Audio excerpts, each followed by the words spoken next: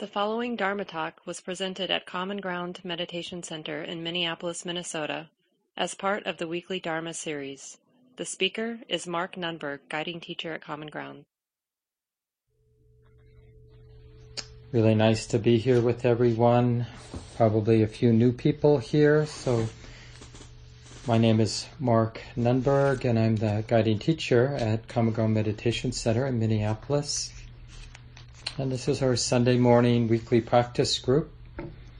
If you're interested in more instructions around the Buddha's teachings on mindfulness of breathing, the coming out of the Anapanasati Sutta, I gave, I don't remember exactly, but 15 to 20 talks for the first quarter of the year.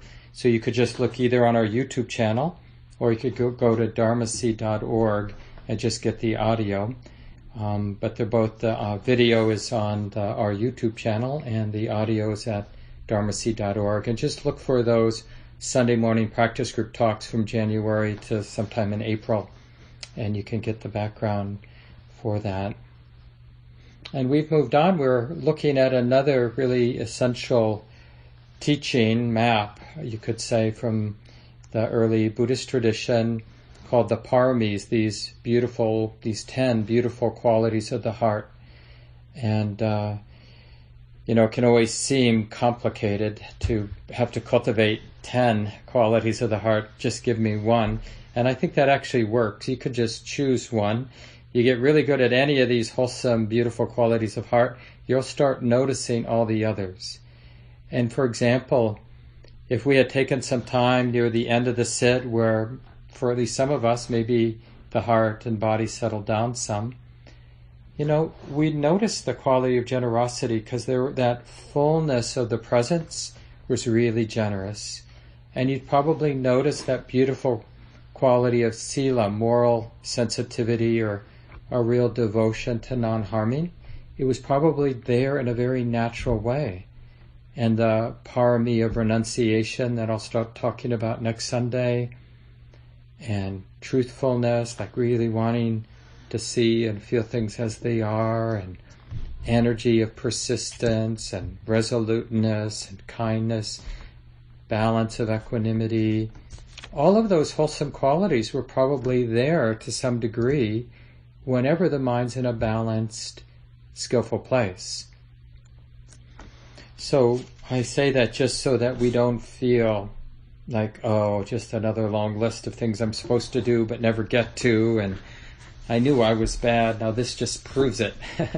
I'm a bad Buddhist on top of everything else because I haven't perfected the 10 paramis. And in a way, it is a bit of a setup because as the sort of legends or mythology or stories in early Buddhism, the Buddha had an incalculable number of lifetimes to perfect these 10 qualities, so that when he was born in his last lifetime as, Gautama, in the Gautama family, Shakyamuni Buddha, this boy, he had already just in his personality all these wholesome tendencies, right? This is the story.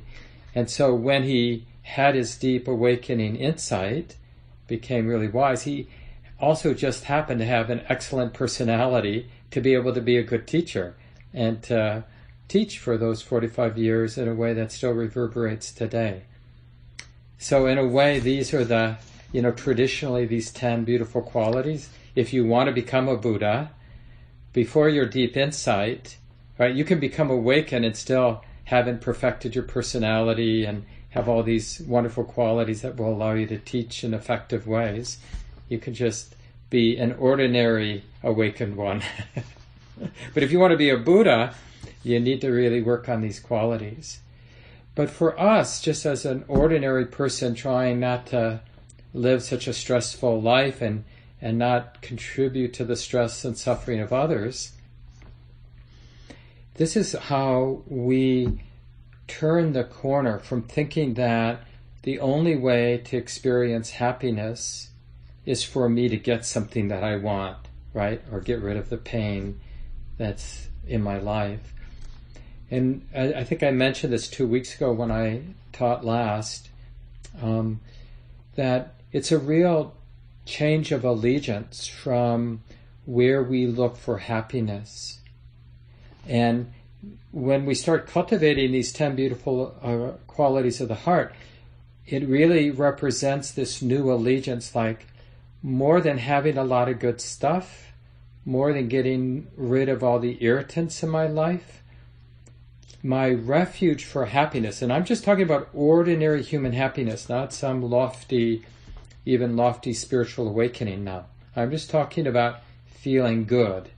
And it's this realization that feeling good on the inside is a much more trustworthy pursuit than feeling good on the outside, in the sense of bodily comforts, or whatever it might be, even safety. And feeling good on the inside means that when I check in with my heart, I don't have remorse, right? I have these wholesome states of mind, wholesome states of heart that are subtle but deeply satisfying in a world where outer comfort is not dependable. We might have this for a while or that for a while, but you probably have noticed things keep changing. Seems especially rich now for me just in terms of friends and community leaders that are just facing really difficult circumstances. Just that powerful reminder that anything can happen anytime.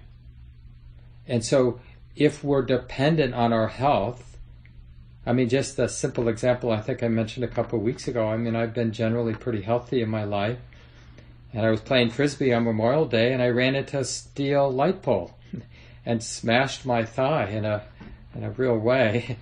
And I just have had so much physical pain, especially at night, in a way that I've never had before. I've had, normal, ordinary exposure to physical pain and illness, but nothing extraordinary. And this is, on the really light end of an extraordinary injury. I could still walk, I could still get around.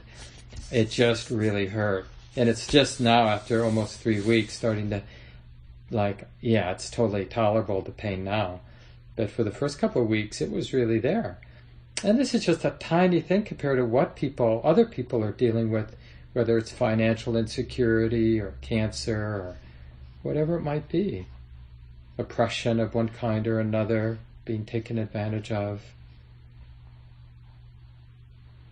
So part of what motivates us to pursue these beautiful qualities of heart, there's sort of a draw, there's two draws. One, they're very protecting, and two, it's like the direct, immediate way to tap into the pleasure of a wholesome mind, a wholesome heart. It's a very real thing. In our ephemeral, changing, and uncertain world,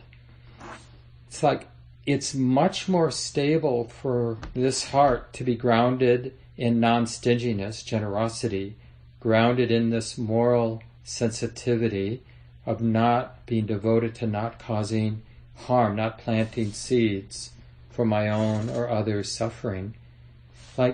That's a much more nimble and resilient place of happiness than having a lot of money in the bank, or any other number of ways that we might pursue, and we will pursue that relative happiness of financial security and having some good friends and keeping the body healthy as best we can, because all of those things aren't entirely in our control. And nor is even our inner qualities, these wholesome qualities, because we all come with our own habit energy, but we can become really competent at keeping, you could say, the eye on the prize. Here the prize is wholesome states of mind. And as a kind of human spiritual challenge, when we wake up, we can recommit. Okay, it's relatively easy, as Sylvia Boorstein tells this joke, well, so far today, I've kept my eye on the prize. I've been abiding in states of generosity and kindness and patience and wisdom But pretty soon I have to get out of bed. And I'll have to deal with all the other people in my life and my body and all this. And it's going to be more challenging. So this is when, the joke is now, when things are really easy, but then we have to live our life. We have to deal with all the relationships and all the power dynamics that exist even in the relationships with those we love the most. It's all navigating, our cultural and our specific genetic conditioning, like, for example, in this body with testosterone and the cultural conditioning around being a white male, there's like a lot of baggage to that I have to learn how to sense and be aware of. But one of the things that is more available is to value any of these 10 wholesome qualities. So I'll just go through them again so you're better able to keep them in mind. There's generosity, right? The non-stinginess, the fullness of how we're showing up moment by moment.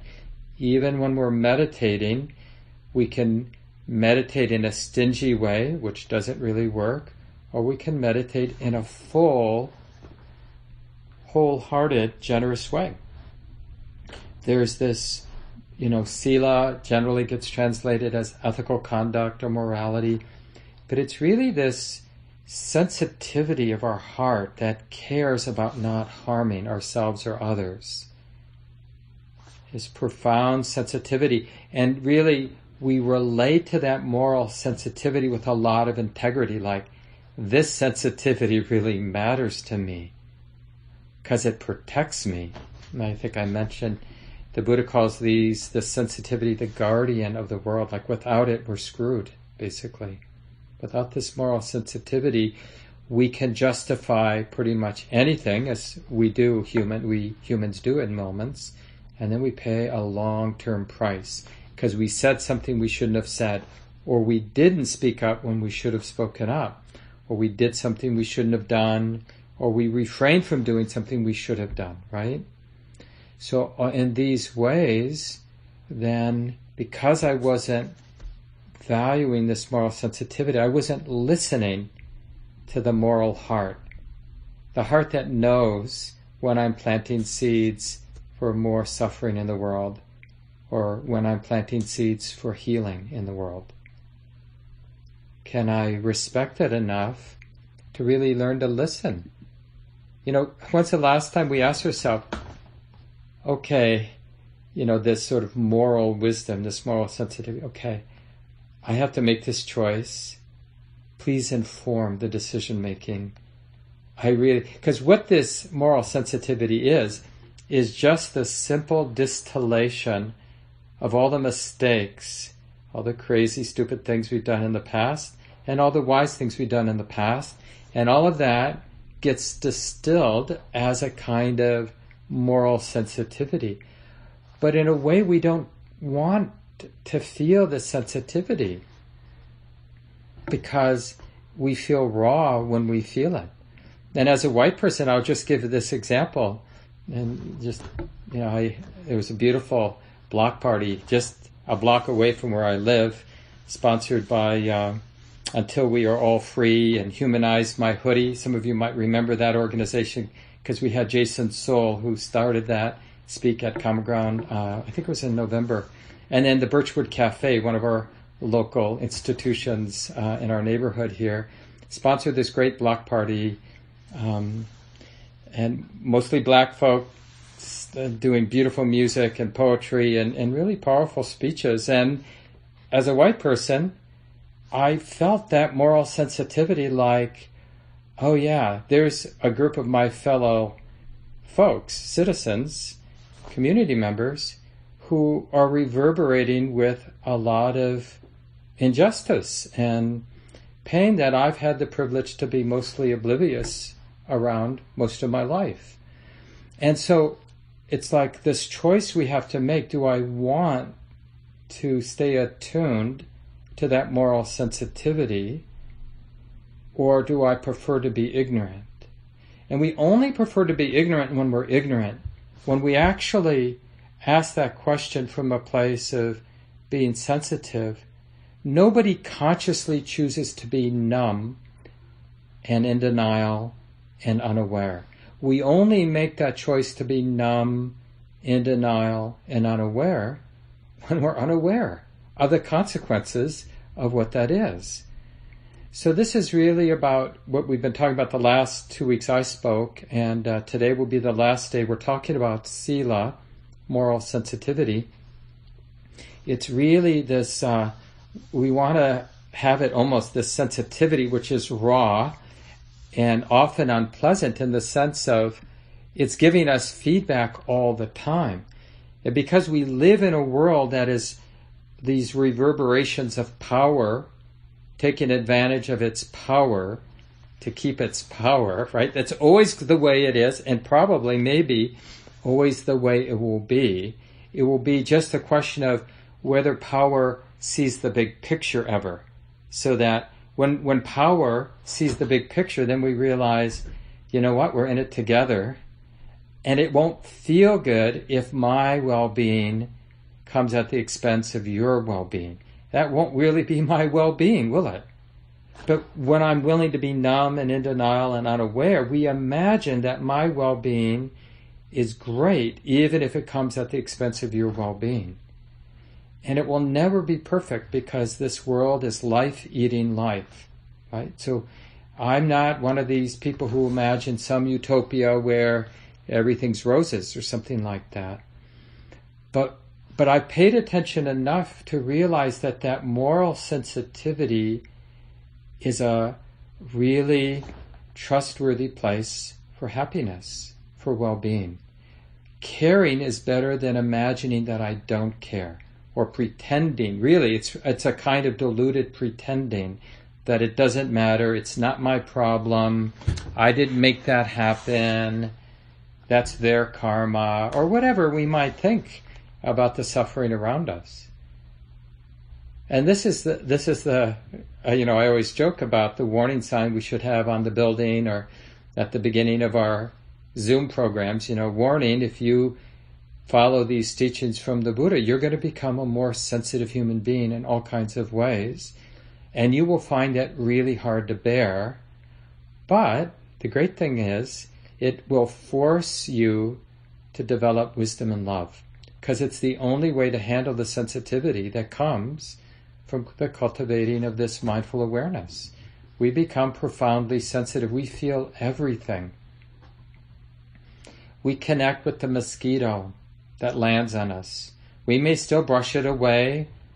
I was briefly tormented by a mosquito last night, somehow got in the house just as I was trying to fall asleep.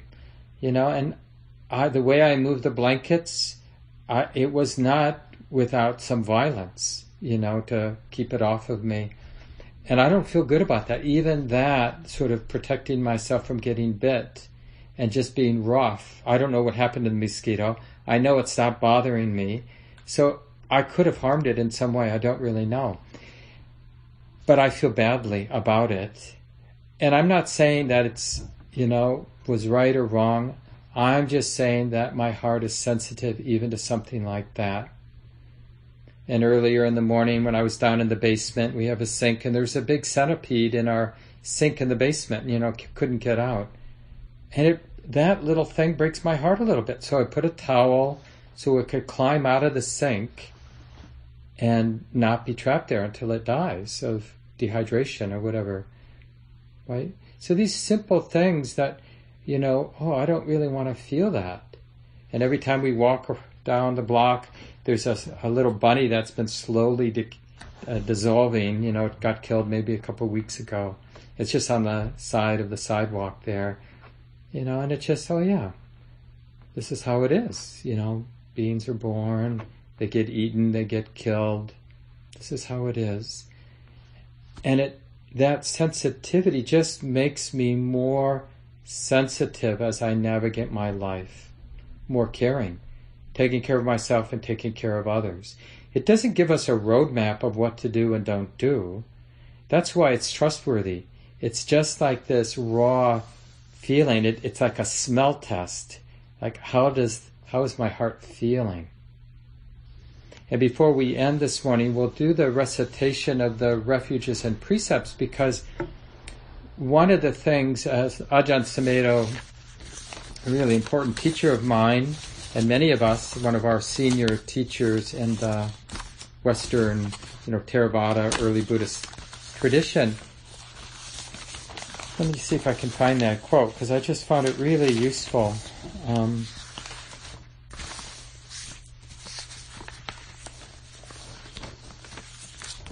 Here it is. Yeah, he said, we must be honest about our confusion and willing to experiment with the tools that the wise ones have offered us. So it's like these 5 precepts: undertaking the training to refrain from harming and killing living beings, undertaking the training to refrain from taking that which hasn't been given to us, undertaking the training to refrain from sexual misconduct, undertaking the training to refrain from false speech, and all the ways we use speech as a weapon or as just a way to fill up space.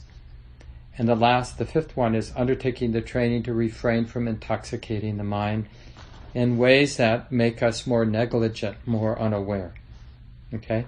So, we could argue forever about exactly what 5 precepts or 5 trainings we should take on and how to language them. And people do. But the question is, maybe these are good enough, because what we want there's sort of a set of tools that will help illuminate places in our life that we want to rely on our moral sensitivity, that integrity we have around non-harming. So when we, practice taking on this precept, this training, we resolve, basically, I want to, anytime I'm close to causing harm or killing another being, I want a very powerful mindfulness bell to go off that says, honey, pay attention. This is a relevant moment in your life. Wake up, right? Anytime I might be taking more than my share, or unaware how by me taking this, by me consuming this, harm is being caused, I want to wake up. Anytime, really, probably anytime we're involved in sexual activities, just because it cuts so deep, and just the way we've been conditioned as human beings around sexuality, I just want to be really awake so that I'm not, unaware, in an unaware way, using my power to feel good or just causing harm in one little or big way, which we, think about the enormity of the suffering around sexual activities. I mean, it's inconceivable how much suffering has happened, how much long-time trauma, how much broken hearts, how much whatever has come, feeling of not belonging. And then the 4th, just how powerful our words are, both the words we speak and the words we don't speak that we really should be speaking, because we're the person who sees more clearly in that moment, and it's our responsibility to illuminate it for those we're in community with. Oh yeah, I really should have said that, but I was afraid. And then the last is just realizing we all like to get high in our own ways, right? Whether it's alcohol or media or drugs or caffeine or whatever it might be. But the more we value moral sensitivity, then we're willing to change our behaviors so that we're not doing anything that covers up the raw sensitivity of our moral heart, because we don't want to make mistakes, cause harm, because we were negligent or because we covered up, we got drunk or whatever, and then during that time our moral sensitivity didn't operate very well. So part of that, it's not that it's inherently wrong to, use plant medicine or whatever you like using to alter your state of consciousness. It's just that our responsibility to each other, to ourselves and to each other, doesn't go away ever. And we're always in the vicinity of causing each other harm. And because we value the kind of happiness that comes from really training ourselves to listen, to be in alignment with our moral sensitivity, the devotion to non-harming, why would we, and it's really paying back, like our life is going better because of that, why would we cover it up by, using drugs or alcohol in ways that make us negligent or unaware? We wouldn't. And of course, I'm not preaching, telling people exactly what to do, except see if this is worthy of deep valuing, and then that will naturally change your behaviors around, other things in your life. There's a famous teaching in the Buddhist tradition from Shantideva. I think he's like a 9th century Buddhist saint in northern India. And he said something like, "We are senseless children who shrink away from suffering, but we really like the causes for suffering." Right? We really like to do stuff that cause suffering, but we don't want to suffer. And this is like part of valuing the moral sensitivity and having that really sensitive heart that just discerns and senses when we're in the vicinity of causing ourselves and others harm. It's like we're maturing. We're not just willing to act out our habit energy or our instincts.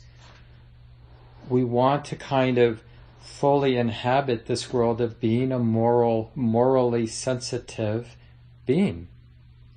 So that I have now the capacity to refrain from acting out my instinct, because I feel my instinct causing that impulse to do something, for example. But because I'm mindfully aware, and because the moral sensitivity is saying, whoa, I don't like where this is going, then we have this power. We can have this power of restraint. Like, I don't have to act out my habitual impulses or instinctual impulses, because I can feel them. I can feel the force of the impulse without acting it out. And that's what moral sensitivity gives us. It's like it gives us the possibility of breaks. Imagine if we did everything we had the impulse to do. It wouldn't go so well, would it? There would really not be anything but chaos in the world. Like those apocalyptic movies we seem to like, where everyone's out for themselves and it's really ugly. So I want to go through the precepts now. And really the way the Buddha thinks of these precepts, these trainings, it's the greatest gift we can give ourselves and each other. And he says that specifically in one of the passages, that taking on these precepts with a lot of integrity, these mindfulness trainings around non-harming, not taking what hasn't been given, and refraining from sexual misconduct, and from using speech as a kind of weapon to cause harm and intoxicating the mind. This is a great gift. Better than feeding the monks and nuns is to commit. And I think one of the reasons the Buddha highlights this, it's our first step towards independence. It's like this listening to our moral sensitivity is really making the transition from like dependent on my wise teacher or the wise tradition to tell me what to do in my life, to realizing that actually our own experience and the sensitivity that arises from our own experience is actually a more trustworthy teacher for us than any external tradition or teacher. And we all have to navigate this transition from initially a necessary reliance on external sources to this turning inward, so that our actual teacher we end up with is our own direct experience. If we do that too soon, we're screwed. If we wait too long, we waste time. And so at some point, and this is really the point where we realize, I do have this moral sensitivity. I may not have paid attention to it as much as I should, but it's here, right now. So if you would, I just put a link in the chat, and you can open that up. And one of the things in that link is just the link if you want to make a donation, and the links to the 2 books that for some of you who want to do more study, you could read along with us these months, because we'll be doing this for a couple months. This one is from Ajahn Sushito. This one's from Sylvia Burstein. 2 wonderful books about these 10 qualities. But the top link is for the Common Grounds precept, refuge and precept ceremony or recitation. And we do this every solstice and every equinox, so this is the time, and it fits nicely with the talk this morning. So we'll just do this recitation together online. And the refuges, taking refuge in the Buddha, Dhamma, Sangha, it's really just the remembering our practice. It's kind of early Buddhist code for what are we doing? Oh yeah, I'm valuing Buddha, which just means to be awake, being open, being intimate. With what? Oh, I value Dhamma. That's the way it is. The immediacy of what's coming and going in the moment. Buddha, being intimate with Dhamma. And when I do that, when I'm in moments living with this open, clear exposure to the way that it is, then my response, the moral response, is Sangha. That's the 3rd refuge. It's an enlightened response because I'm living out of the intimacy of Buddha, knowing Dhamma. And then we'll do the 5 precepts so we can practice in community, taking up these 5 trainings that I've been talking about today. So let's do that. So open that up if you haven't.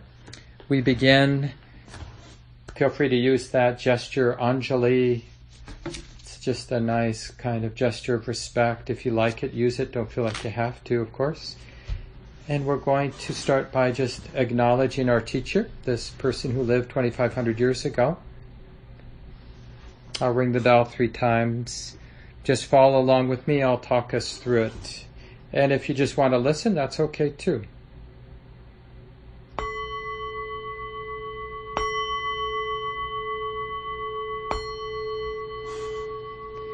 So first we acknowledge the Buddha, homage to the Buddha 3 times. Namo tassa bhagavato arahato samma sambuddhassa. Namo tassa bhagavato arahato samma sambuddhassa. Namo tassa bhagavato arahato samma sambuddhassa. And then we'll take the refuges 3 times, and we use Pali for this. Buddhang saranang gacchami, Dhammang saranang gacchami, Sanghang saranang gacchami, Dutiyampi, and that just means for the 2nd time. Buddhang saranang gacchami, Dutiyampi, Dhammang saranang gacchami, Dutiyampi sanghang saranang gacchami, Tatiyampi buddhang saranang gacchami, Tatiyampi dhammang saranang gacchami, Tatiyampi sanghang saranang gacchami. Now you can turn the page or scroll down to the precepts, and we'll do the 5 precepts. We'll do the Pali. I'll chant the Pali, and then we'll read the English together out loud. Of course, you all will be muted. And then we'll take 30 seconds or so, and you can read the comment that's quoted underneath. That's from Thich Nhat Hanh, a very respected elder from Vietnam originally, who's taught in the West for a number of decades, and now is quite old back in Vietnam. And it's just his reflections on each of the 5 precepts. So let's do the first precept, first in Pali. Panatipata where amani sikapadang samadhyami. I undertake the training to refrain from harming living beings. And just reflect for a few seconds on what that might feel and look like, or read what Thich Nhat Hanh wrote.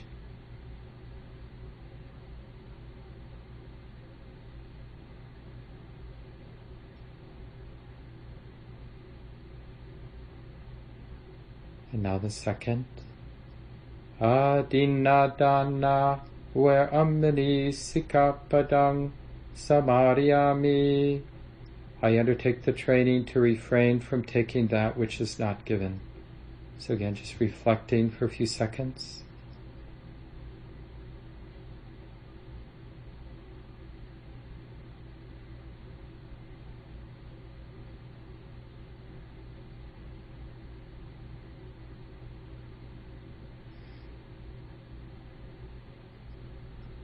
And now the third. Kamesu michachara where amani sikapadang samadhyami. I undertake the training to refrain from causing harm through sexual misconduct. So a little reflection now on what that looks like in our lives.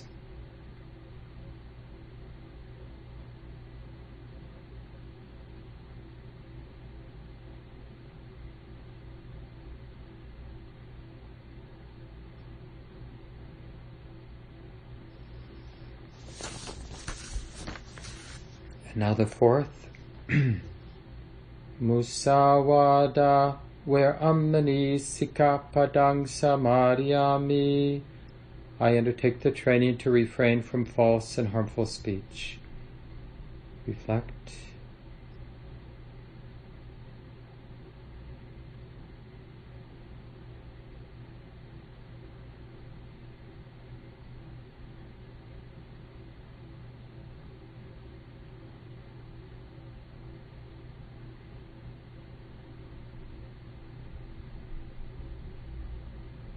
And now the fifth. Sura Meriya Majja Pamadatana where amani sikapadang samadhyami. I undertake the training to refrain from the misuse of intoxicants.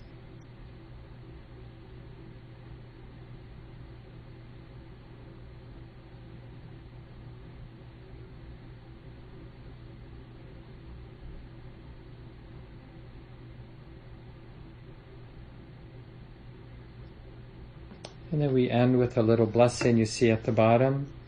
Idam me silang magafalanyana sa pachayo hotu. May my conduct conduce to attainment of the highest fruits of liberation. Taking refuge, undertaking the 5 mindfulness trainings, the precepts, and practicing the way of awareness and insight gives rise to benefits without limit.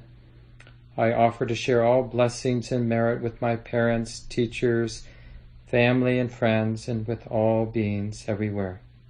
May this life and practice contribute to the great stream of causes and conditions leading to happiness, peace, justice, liberation for all beings.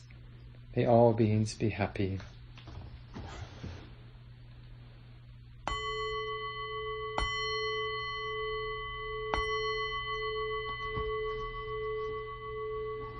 So just an encouragement to work with these 5 trainings, these 5 precepts, and really commit as a kind of outer symbol of this growing, deepening moral sensitivity, because they'll illuminate those places in life. That's really what they're there for.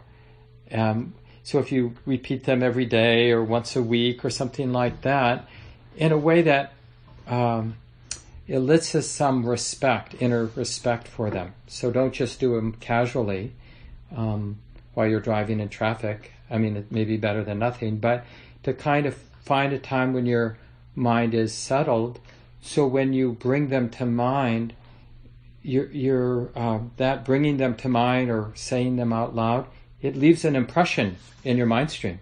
Like you're different because you've been remembering them and you've been remembering your commitment to these trainings. And again, It's not about a should and a shouldn't. It's really about illuminating places in your life where we tend to cause ourselves and others suffering so that we can have more well-being in our lives. This talk, like all programs at Common Ground, is offered freely in the spirit of generosity. To learn more about Common Ground and its programs, or if you would like to donate, please visit our website, www.commongroundmeditation.org. Thank you for listening. To learn how you can support the teachers and Dharma Seed, please visit dharmaseed.org/donate.